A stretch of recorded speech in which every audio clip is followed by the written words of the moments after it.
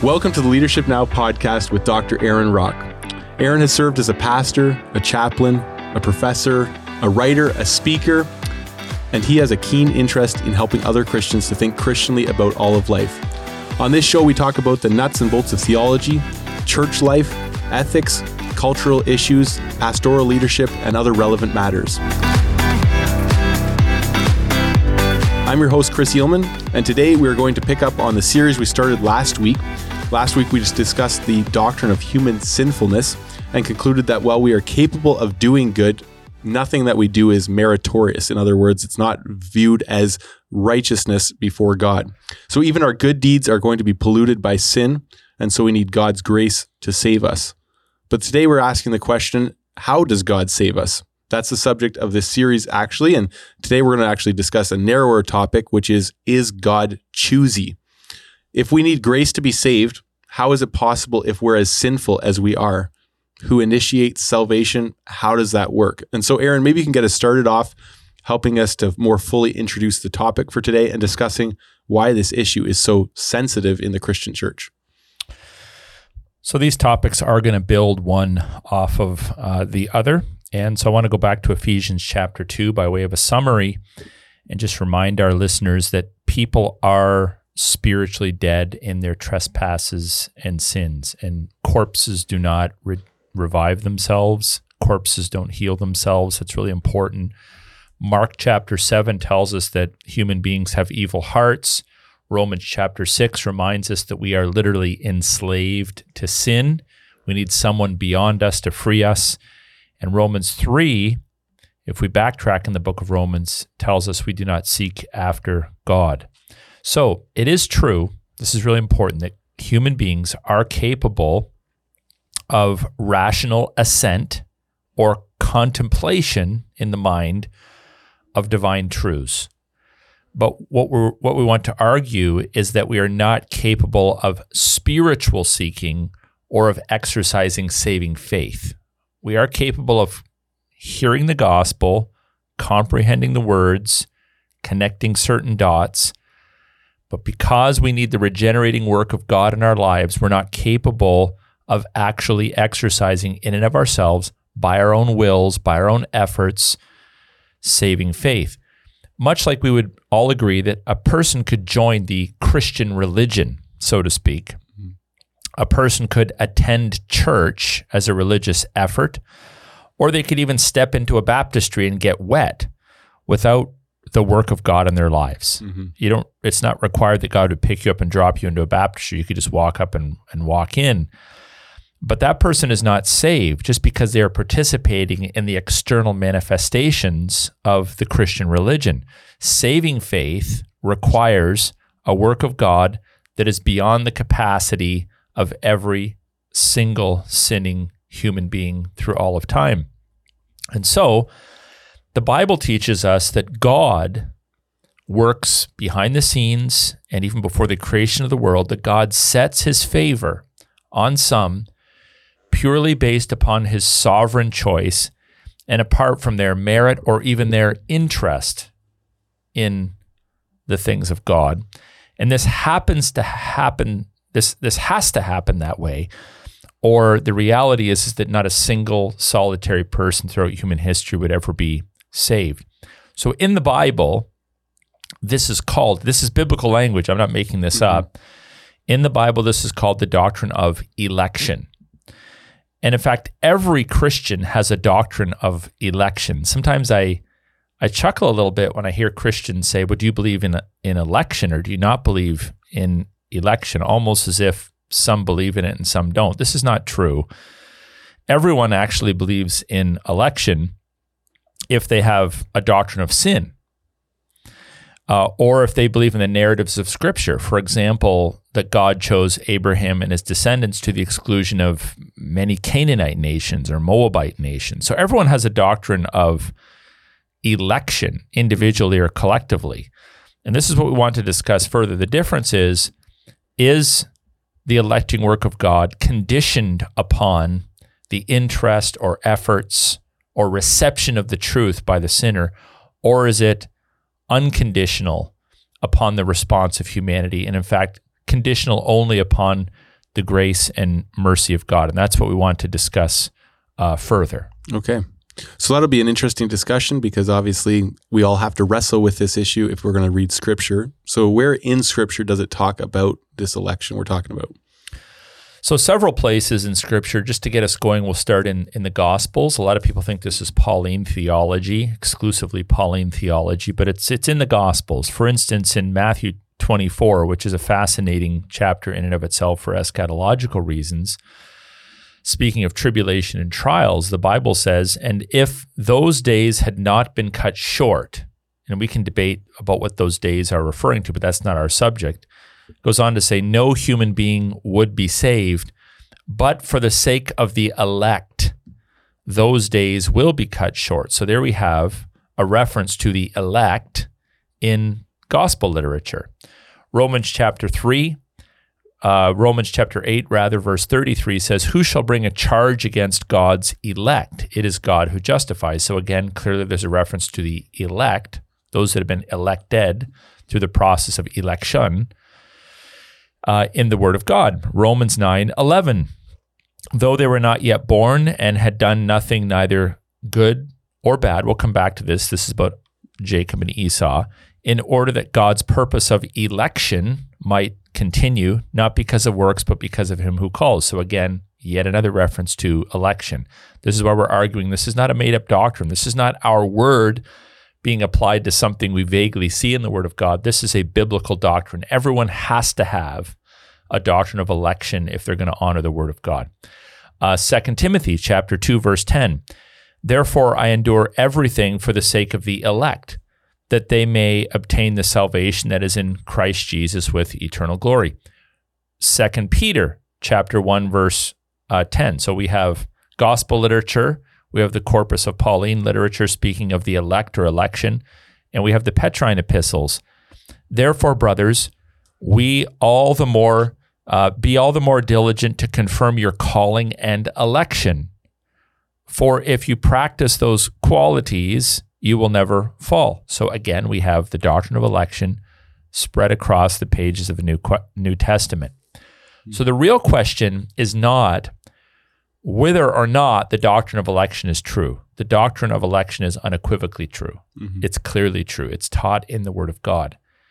The question is whether it is, and I'll repeat myself, conditional upon our, you could use the word willingness, upon our seeking, upon our desire, or upon our will, if it's conditional upon those things, or if it's unconditional, meaning based upon the willingness, the seeking, the desire, or the will of God. So you either have God's will, God's seeking, God's desire, God's willingness to elect us, or you have, the alternative would be a human being's will, desire, willingness, or seeking that positions them for election.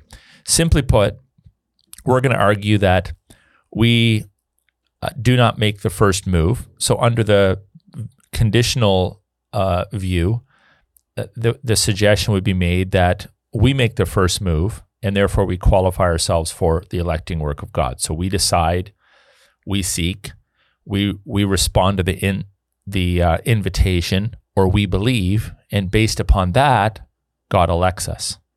I don't think that squares with Scripture. Mm-hmm. It's better to see God as the one who makes the first move. It's His desire, it's His will, it's His seeking, it's His willingness, based upon His eternal decrees before the creation of the world, in fact, to be more accurate, through which we are elected unto salvation. So I'll argue for that position. Someone has to initiate election. Election, everybody believes it. The question is who initiates election. Does man initiate election? If you believe that, then election is conditional. Or does God initiate our conviction and our conversion? And if so, then you believe that it is unconditional. So obviously, the way that you answer this isn't just interesting theologically. It affects your view of how God works, of who God is. It affects your view of human beings, a man's or woman's capacity apart from the work of God. And it also has implications for how we worship, how we evangelize, how we speak of the gospel. So there are practical implications that flow out of this, but it's important before we get to implications to clarify our understanding of biblical doctrine in this regard. Yeah, for sure. Now I've had this conversation with many people. You've had it. There's a lot of people very sensitive around this topic. And sometimes in church life, it seems more strategic to avoid it, just to keep the peace, right? So why is it so disputed, sensitive? Maybe highlight that and draw that out. So depending on your audience, everything in the Word of God is sensitive or disputable. You can say there is a God. And if you're in a collection of atheists, you're going to get some pushback. But then there are certain doctrines that are hyped up in the life of the church that tend to cause people a bit more angst. And I think this is one of them.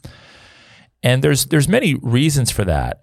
Of course, my goal is not to thin out our church or thin out our listenership. That's not my intention. I want to be gracious. Whenever you talk about the doctrines of grace, as we call them, if you're not gracious, that's kind of the ultimate irony. Yeah.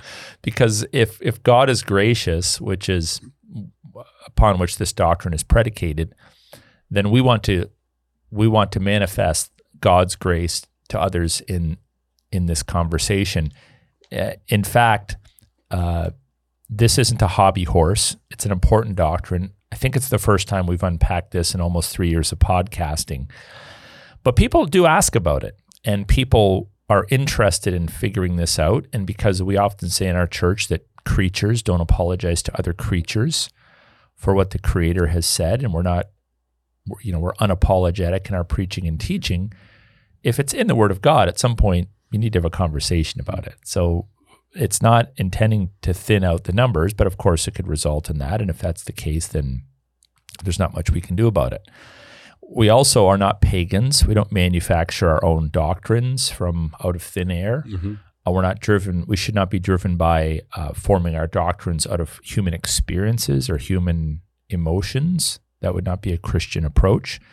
We need to base our views on the Word of God, even if we don't like them initially, even if they bother us, even if they stretch us, even if they rattle our emotional cages a little bit.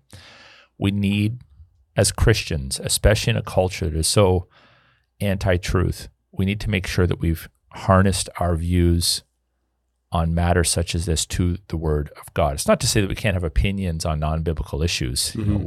What's the best truck to drive? Where's the best place to buy coffee? We can have opinions on other things, but when we're talking about biblical doctrine, the buck stops with the Bible. Yeah. So a few specific things come to mind that I think makes this an extra sensitive subject. One is that it challenges many of us in terms of our preconceived views of who God is, because we have a view of God that I would go as far as to say is partially accurate, but is not always particularly accurate. And when I say that, I'm referring to our view of what it means for God to be fair or God to be loving. People are often fuzzy-minded when it comes to what that actually means. When we think of God electing, it might make people angry. In fact, I think sometimes it does make people angry. Strangely, I've noticed this interesting observation that when you talk about God's sovereignty and salvation, I've noticed sometimes it makes people more angry than they are angry at human sinfulness around them or in them. We tend to be okay on a certain level with our own sin or evil, but when there's any implication or suggestion that God just isn't, a big throbbing heart who is fairsy, squaresy, and even Steven with everyone, it tends to bother people. It appears, when you talk about unconditional election, it appears on the surface almost to be an attack on God, or an accusation that God is somehow evil, or that our ministry is hopeless. There's no reason to do ministry because God's just got it all figured out in his eternal decrees. And we'll address some of those things, but I want to just raise one of the objections out of the gates. A second objection relates to social stigma. We're creatures of social contexts, and whether we like it or not, much of our doctrine is also shaped by what's cool, what's in, what's hip, what is being tweeted the most, what's being talked about the most. We have to be careful that our doctrines aren't viewed or shaped based upon peer pressure or what's culturally apropos at the moment, but upon the Word of God. And there is a stigma attached to the doctrine of unconditional election. I've heard many people say, even about our church, to others, you shouldn't go to that church because they believe in election. As if, instead of having a conversation about what that means, it's like, that wouldn't we all agree that's bad? So don't go there. They believe in election. Or I've heard people say things like, when you say, well, what do you teach in the area of election? Well, we just teach Jesus. Yep. Which is a very interesting thing for someone to say, because I just read from Matthew 24 from the words of Jesus. Yes. And he uses the word election or elect there. It's better for us to discuss the issues, to wrestle these issues to the ground, instead of avoiding them and assuming or promulgating is a better word, the assumption that the doctrine of election, as we understand it, is somehow a bad thing. It's in the Bible. So everyone has a doctrine of election, I believe, and everyone should be able to talk about and defend their doctrine of election. And then the third big one, which I've already alluded to, is it does raise questions of quote unquote fairness. From the time we're little, we're taught, be fair, be fair, be fair. And when we talk about unconditional election, some would say, well, doesn't everyone get a fair shake? Like, I thought that's kind of how the gospel works. Everyone gets a fair shake. It's a fascinating question for people to ask, because they know that's not how it works. So, for example, if you try to argue that God is fair, and we'll talk about fairness because it is in the Bible, but if we talk about God being fair, meaning that everyone gets an absolutely equal shot at salvation, you just painted yourself into a corner.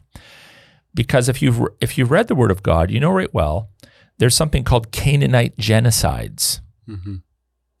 When babies, moms, dads, everyone get sacked by the people of God under the Old Covenant. You know about the slaughter of the Moabites. You know about the slaughter of the Ammonites.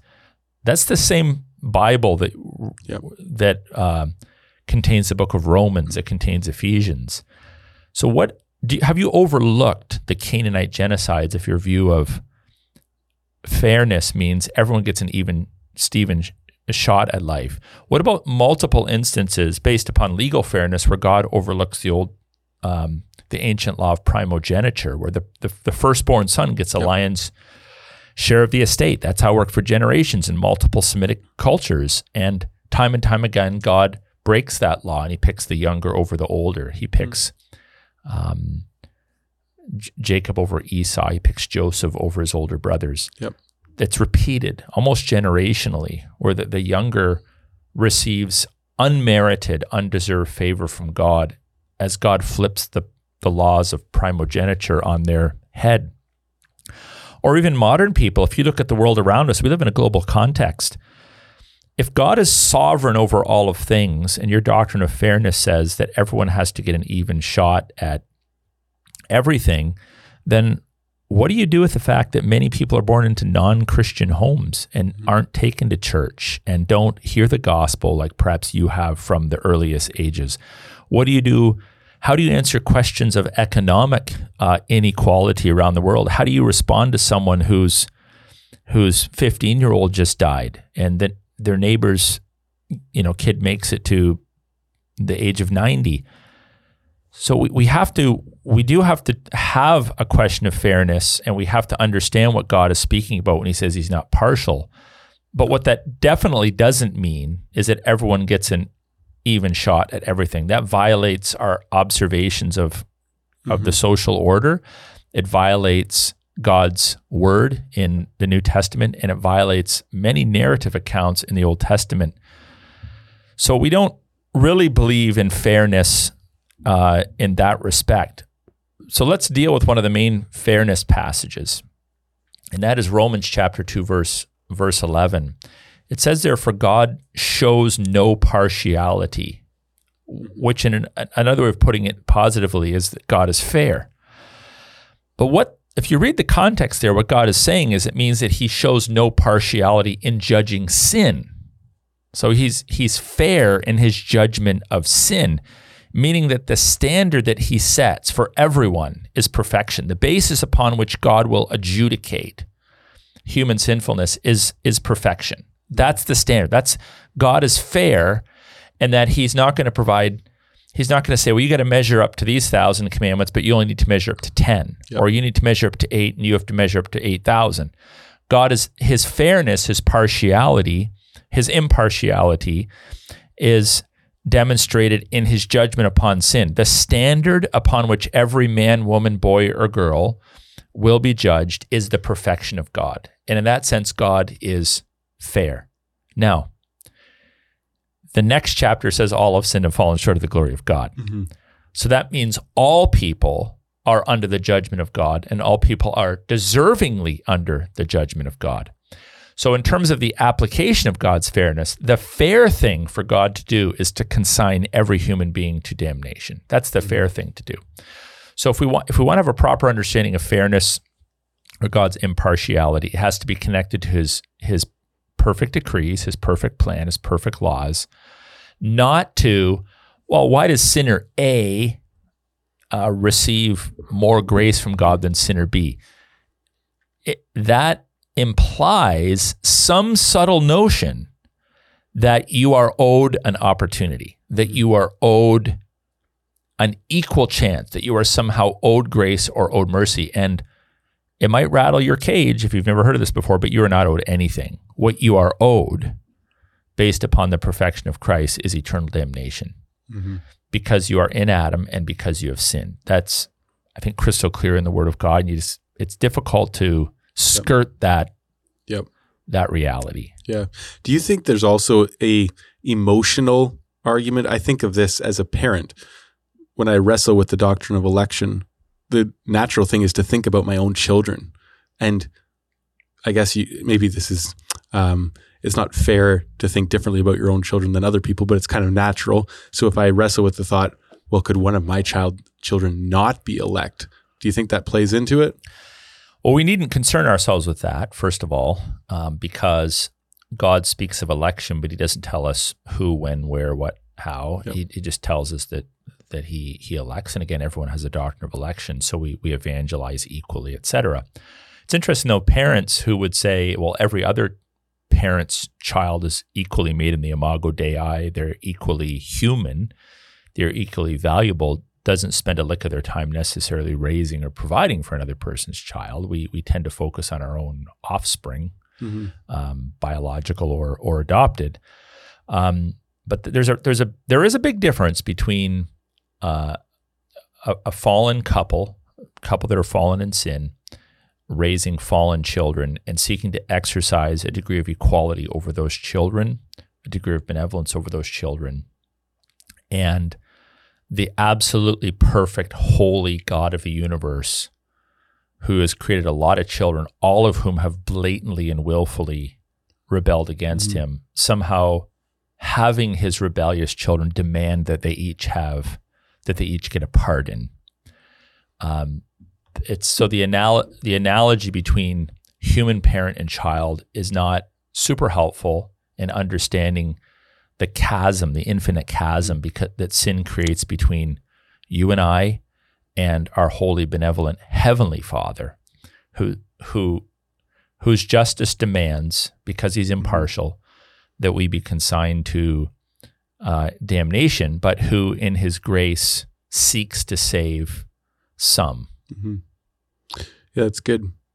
Now, obviously, people are going to want even more biblical support. They're going to want to understand where this is coming from in the text. And you've mentioned several passages, but can you get into a few more Bible passages, I think, that support the doctrine of unconditional election and where else people can turn to in Scripture for that? Well, I think it's an error to limit this discussion to the New Testament. It's interesting that the Old Testament is almost more blunt, almost more obvious about this, in that we have the patriarchal period, the Toledos of, we have the pre-flood, Adam, Cain, Abel, Seth, Lamech, those early generations, the flood. We have then the patriarchal period. And during that patriarchal period, this is where this doctrine really comes out, in that we have this individual by the name of Abram. Who's he? Living in Mesopotamia, who God sets his sights on. And now Abraham does believe and respond by faith, which someone would argue, well, clearly God's choice of Abraham was predicated upon his belief. We'll come back to that. And here's how we need to come back to that. That's true. So if you just look at the Abraham account, you might think, is that really a strong case for unconditional election because he did exercise faith? But what about the fact that based upon Abraham's faith, Isaac automatically gets God's favor, Jacob automatically gets God's favor, Jacob's 12 sons automatically get God's favor, the nation of Israel get God's favor, to the exclusion, by the way, of the Egyptians, for example. Under the judges, they get God's favor, to the exclusion of the Canaanites and everyone else that's living in other parts of the world at the time, many of which are not mentioned in the Bible. Then we have the period of the kings, and whether they are good kings or bad kings, whether they are living in obedience or disobedience, God is demonstrating corporate favor to the nation for hundreds and hundreds and hundreds of years. The whole of the Old Testament is a grand meta-narrative of unconditional election. Yep. It's a grand meta-narrative where, and then we could get into specific examples of that.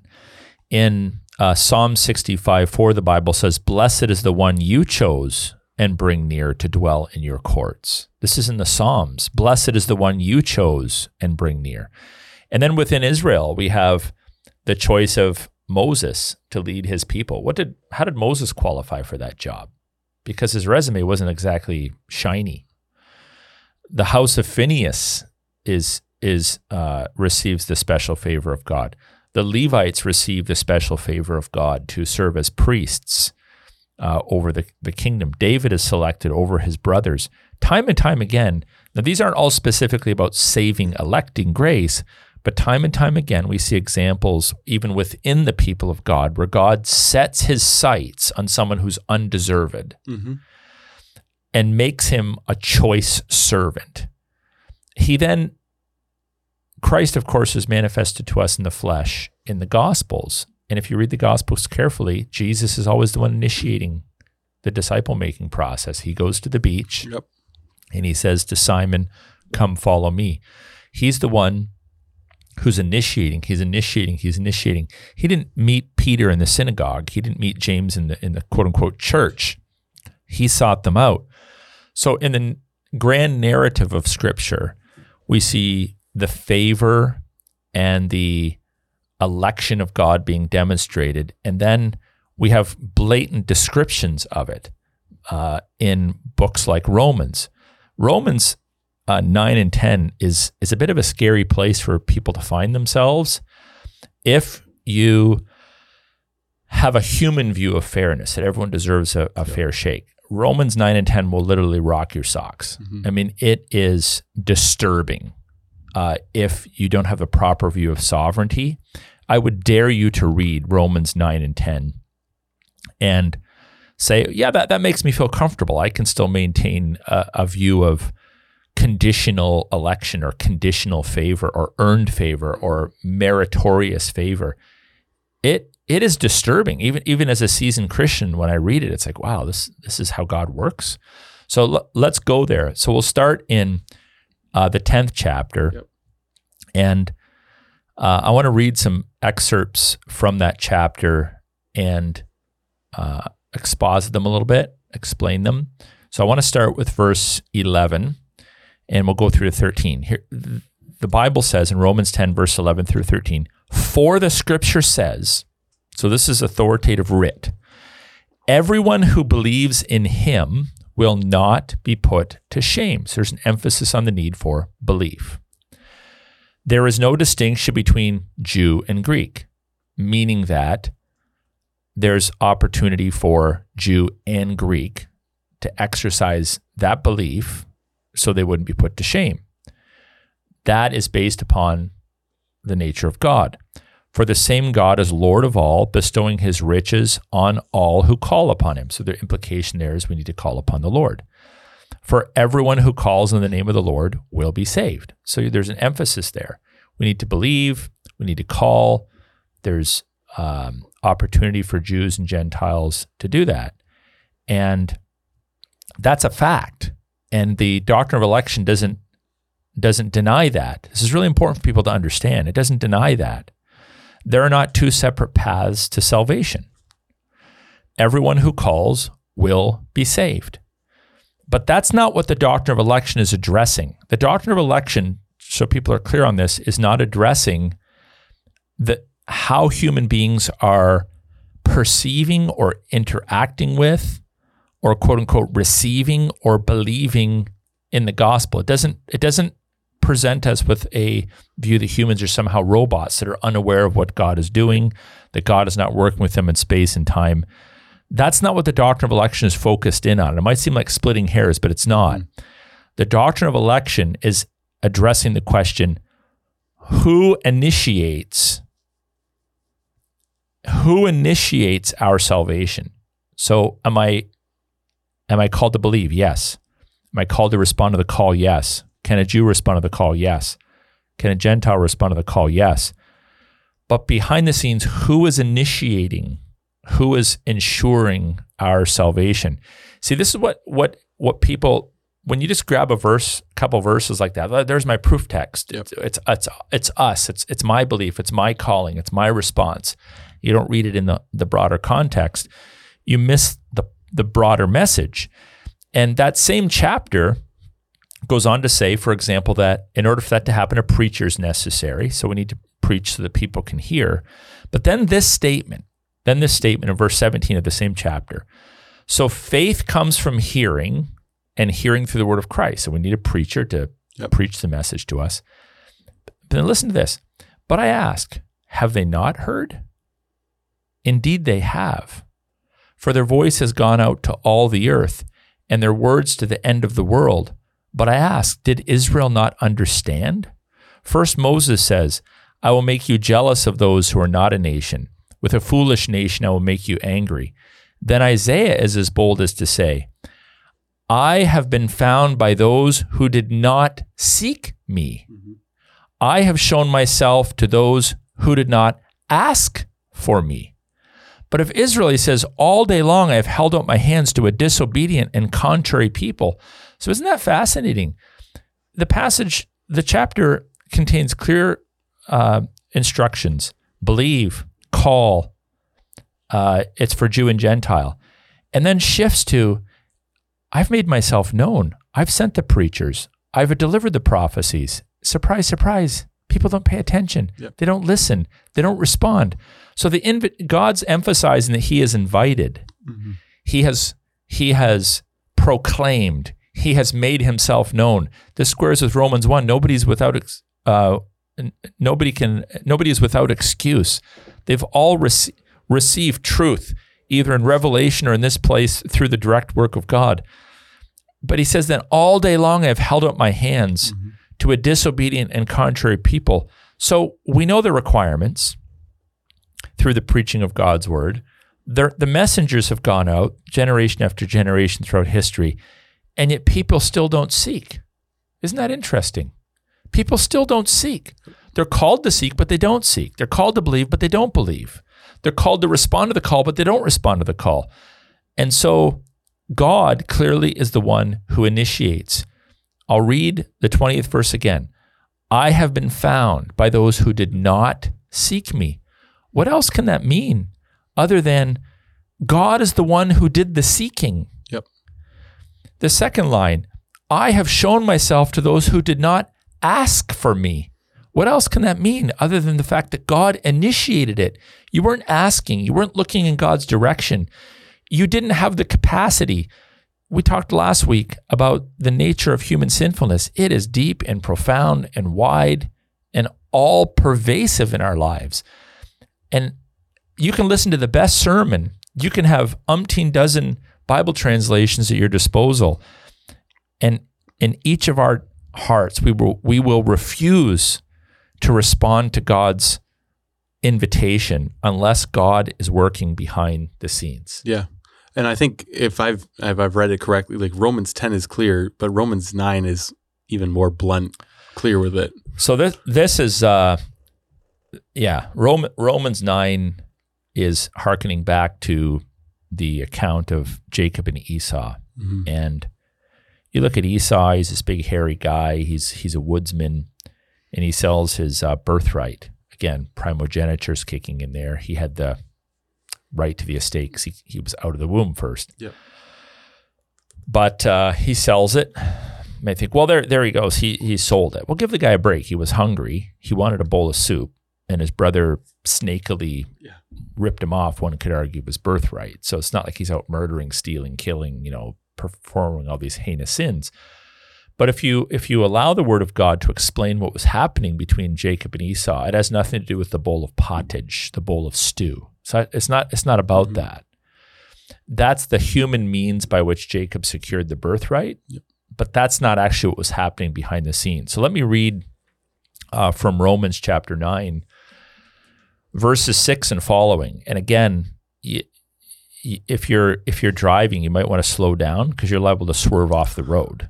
If you're holding a hot cup of coffee right now in your car and you're listening, you might want to put it in the coffee cup holder because you're liable to dump it on your lap. This is shocking scripture. Mm-hmm. It's shocking not because it is shocking. It's shocking based upon how many of us were raised to think about God. But this is in the Word of God. So listen to this. It says, but it is, beginning with verse 6, but it is not as though the Word of God has failed. For not all who are descended from Israel belong to Israel, and not all are children of Abraham because they are his offspring. But through Isaac shall your offspring be named. This means that it is not the children of the flesh who are children of God, but the children of the promise who are counted as offspring. So here we're reminded that God chose Abraham and his physical descendants, but his intention was to graft in mm-hmm. by faith people from all streams and walks of life. And that maybe was hinted at in Uriah's conversion, Rahab's conversion, Bathsheba's inclusion in the covenant.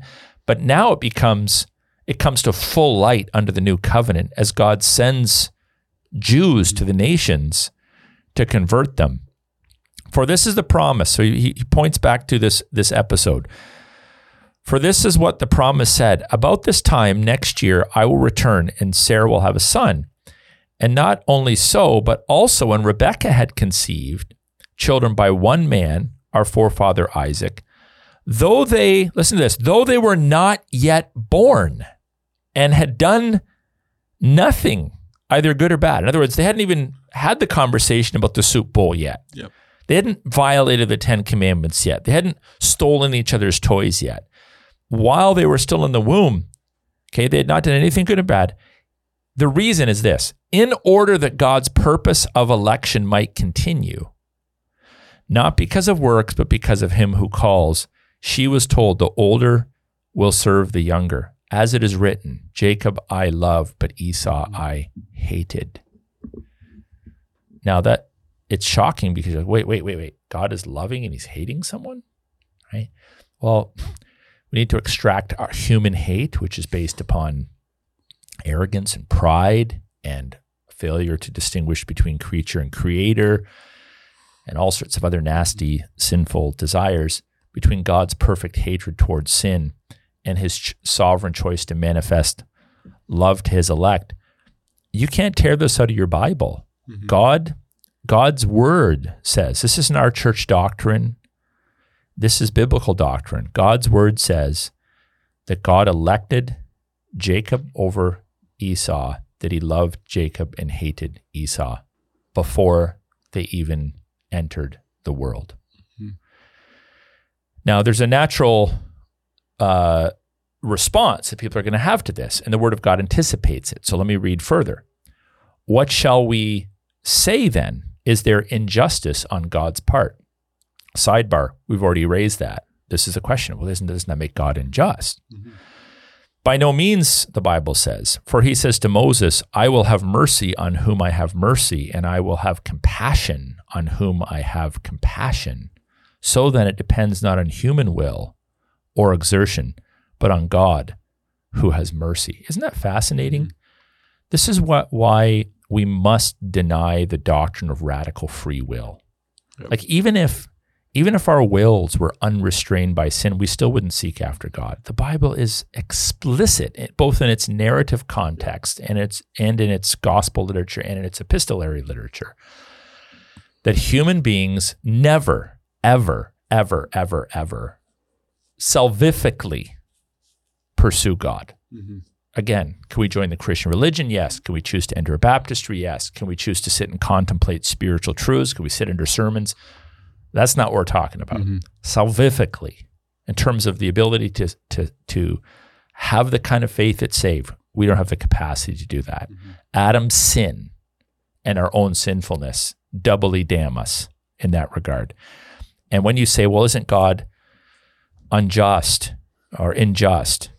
God says, here's the answer. I will have mercy on whom I'll have mercy, and I will have compassion on whom I will have compassion. So right there, that previous view that people had about fairness, where everyone gets an even chance, you have to toss that one in the big old dumpster. Yep.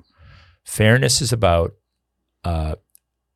God's judgment. He does not show partiality. He judges everyone based upon the perfection of Christ. It does not apply to having an even chance at anything or everything in life. Even then, he gives an illustration from Egypt.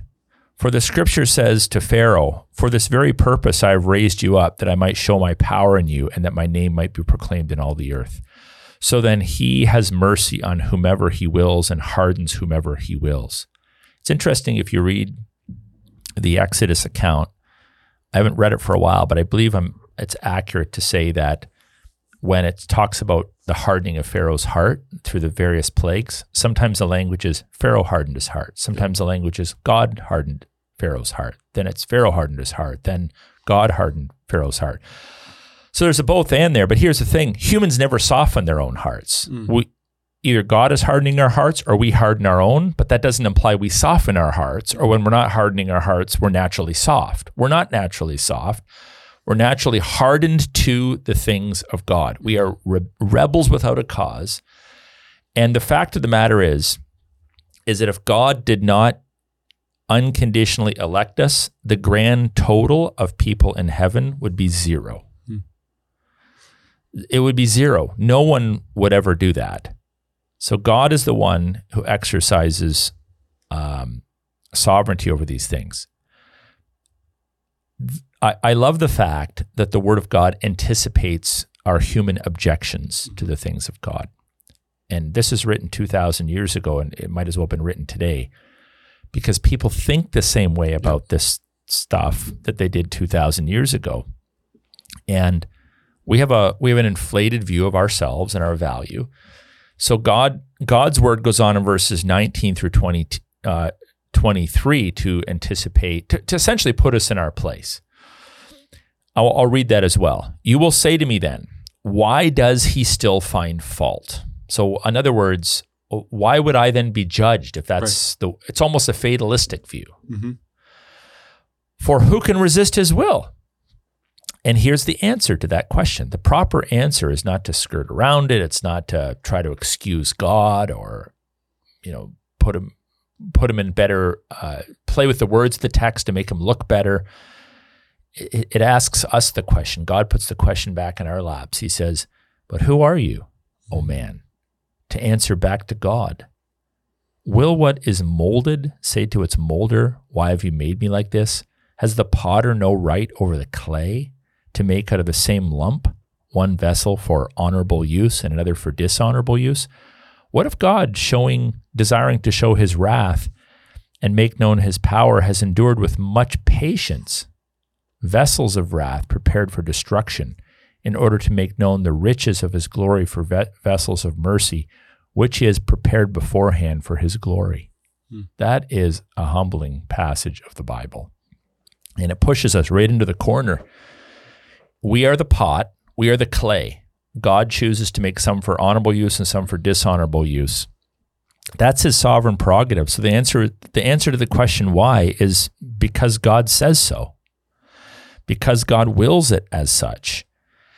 You don't need to like it to accept it.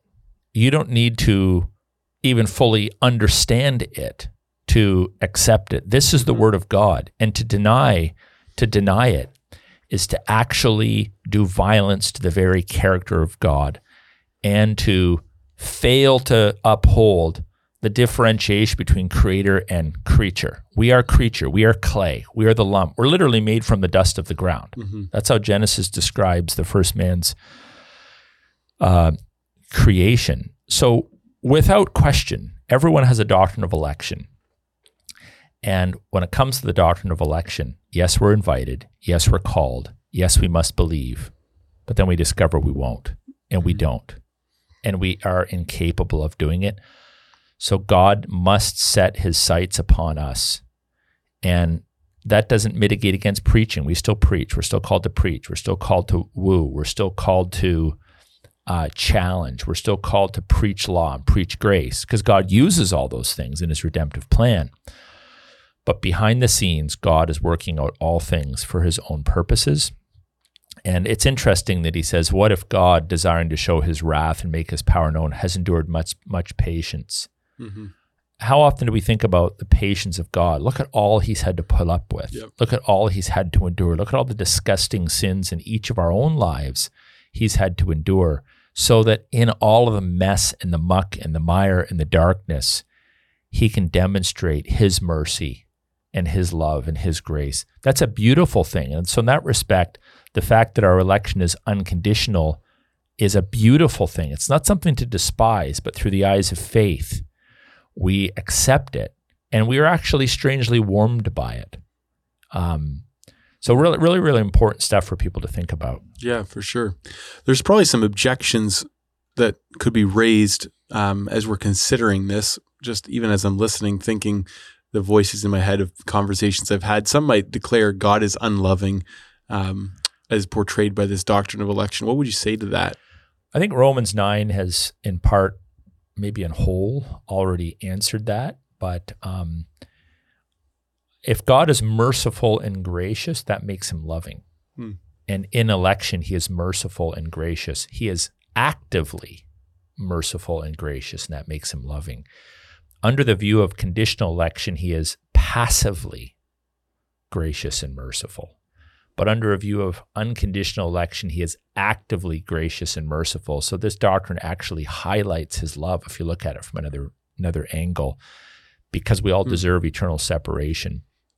Now, one could also ask, if the other view is true, if God is all-powerful, but his electing grace is conditional upon the efforts, the will, the desires of the sinner, well, if he's all-powerful, why wouldn't he force the reprobate, the sinner, to accept, to believe? Because otherwise, he would know that those people would be going to hell. Wouldn't that make him unloving if he had the power to save, but passively stood on the sidelines and did nothing to cause it? So many would respond, well, but those that end up in hell chose to obey, or disobey. Well, yes and no. They chose in space and time, but they're also damned in Adam. And the statistics on human sinfulness are rather impressive to prove that point. 100% of people sin. So it doesn't really solve the problem by saying, well, God is all-powerful, but he's passive in his mercy and grace. He's waiting for you to take the first step. Then he's not really loving, because he's permitting you to do something stupid when he has the capacity to stop it.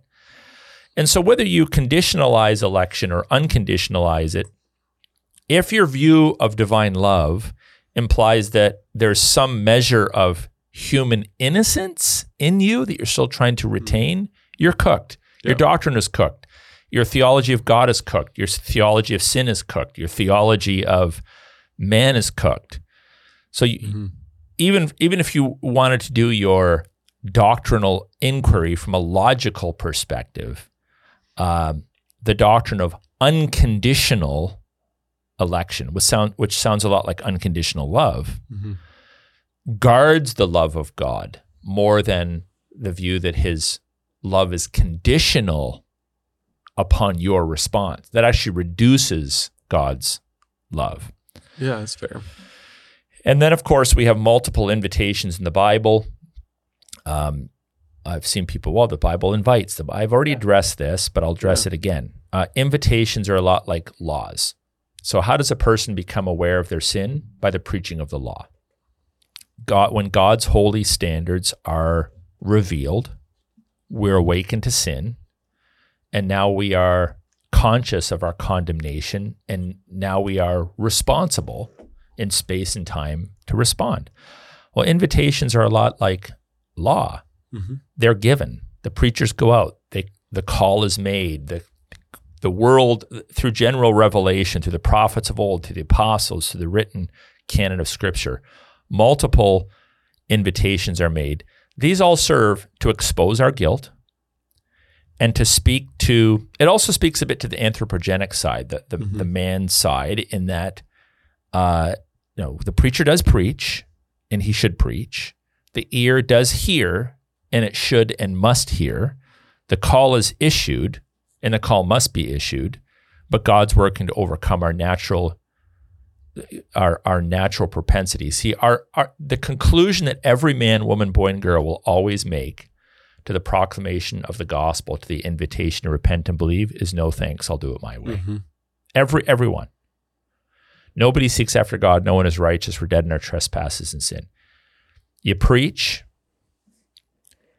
the word goes out, the call is made, the invitation is issued. Every single human being will always fail to RSVP. They will not respond unless God is working behind the scenes.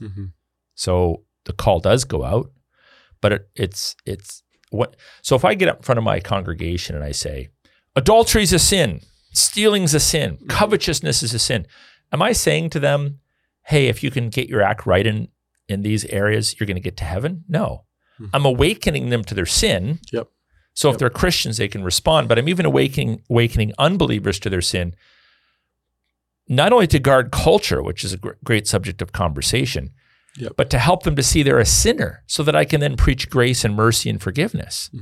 Well, it's really no different when God says, you're invited, you're called, and we're talking about a general call here, to repent.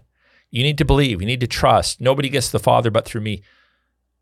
These words serve to awaken us to our sin, because in and of ourselves, we will not respond to the call. We will never RSVP in the positive. Yeah, it reveals our inability, right? That kind of ties into last week's discussion about the complete sinfulness, the way sinfulness has infiltrated us so badly. So it's almost like if you get the first message we put out last week right, this one falls into place almost necessarily. Yeah. So one question, this is a big question. What do we do with this? What should we not do with this? Because I know some people misuse the doctrine. So theology always leads to praxeology. It always leads to, truth leads to practice. When you know something, you're generally given this information, we'll call it revelation, for a purpose. And if you look at the election texts, notably Romans 9 and 10, Ephesians 1, which is in the context of a prayer, this is supposed to fuel your worship, not your arrogance. It's not supposed to make you go around with your chest stuck out. It fuels your worship. Keep in mind, the mission of God is the glory of God. And the more humbled you are by your own salvation, the more it drives you into a state of worship. Too much of Christian worship these days is simply the rehearsing of doctrinal creeds, which has its place. But when was the last time you actually were broken before God and you thanked him from the depths of your heart for his unmerited, undeserved favor and mercy upon your life? This doctrine accentuates that. It removes any subtle attempt or desire to take a smidgen of credit for ourselves, and it puts it all on God. If I deliver to you a gift and I say, this gift is worth $300, I only want $3 for it.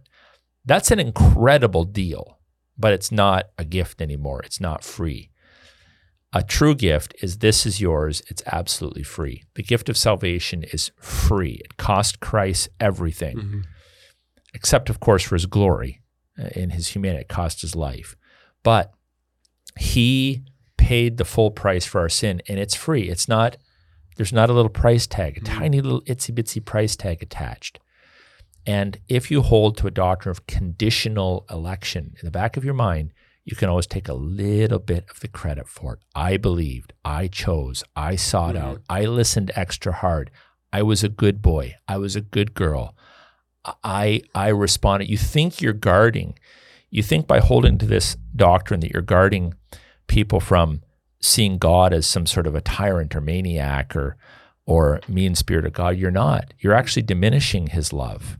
You're actually diminishing his grace, and you're accentuating your own efforts. That's what you're doing. Yep. In an effort to guard God against looking mean, you're making yourself arrogant. You're trying to take some credit for it. You are saying, I am a pot, but I have the right to dictate to the potter how I'm made. And the great potter says, no, you don't. You're a lump of clay. So it fuels our worship. Any discussion about the sovereignty of God always fuels our worship. To believe this allows you to worship better. Yep. It's very humbling. Secondly, we must be gracious. We must be gracious in our articulation of the gospel and our preaching of the gospel, because now we know how much grace we have received. We must be gracious. There's nothing more repulsive than an ungracious Christian that holds to the doctrines of grace. There's nothing more disgusting than that I can think of. But that will happen. That will happen if you reduce these doctrines to mere intellectual discussions. And too often they are that. I know some men that hold to these doctrines, frankly, that are jerks. They're not gracious men. They're not kind. They're not winsome. And we must be blunt at times, and bold and courageous, but always measured. And this is not just about winning a theological argument. If you end this podcast and you're like, I've listened to this guy, I don't agree with him, God bless you. I'm not going to lose any sleep over it. I'm not going to chase you down. I'm not going to try to twist your arm. I would just kindly suggest you're robbing yourself of one of the greatest gifts that God offers us, and that is the absolute assurance that he sought you out, which will fuel your worship. And then finally, we're still called to evangelize. You got to be obedient to the whole of the Bible. This doctrine tells us about how God works behind the scenes. But if you're going to receive and accept these doctrines, you don't then reject other doctrines. And we are told to go into all the world and preach the gospel. And in God's redemptive plan and purposes, that's how he's orchestrated things. As he enacts his electing plans and purposes upon our lives, as he, you could say, fleshes this out in space and time, he uses human preachers and teachers and evangelists to share the gospel. So it's a both and thing in that regard.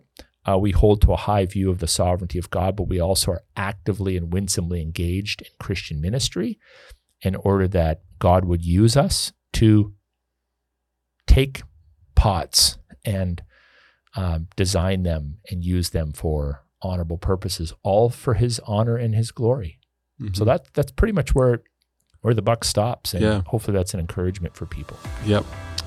Well, thanks, Aaron. Appreciate you diving into that and not avoiding a topic that can often obviously be quite sensitive. If you haven't listened to the previous episode, we'll try to make sure, just scroll one up on whatever podcast news feed you got, and you'll probably find it there. But you can find this podcast and all the other episodes over on the pursuitofglory.org website, as well as over on the Fight, Laugh, Feast network and on their companion app, Pub TV. And hopefully you'll tune in next week to another episode of Leadership Now with Dr. Aaron Rock.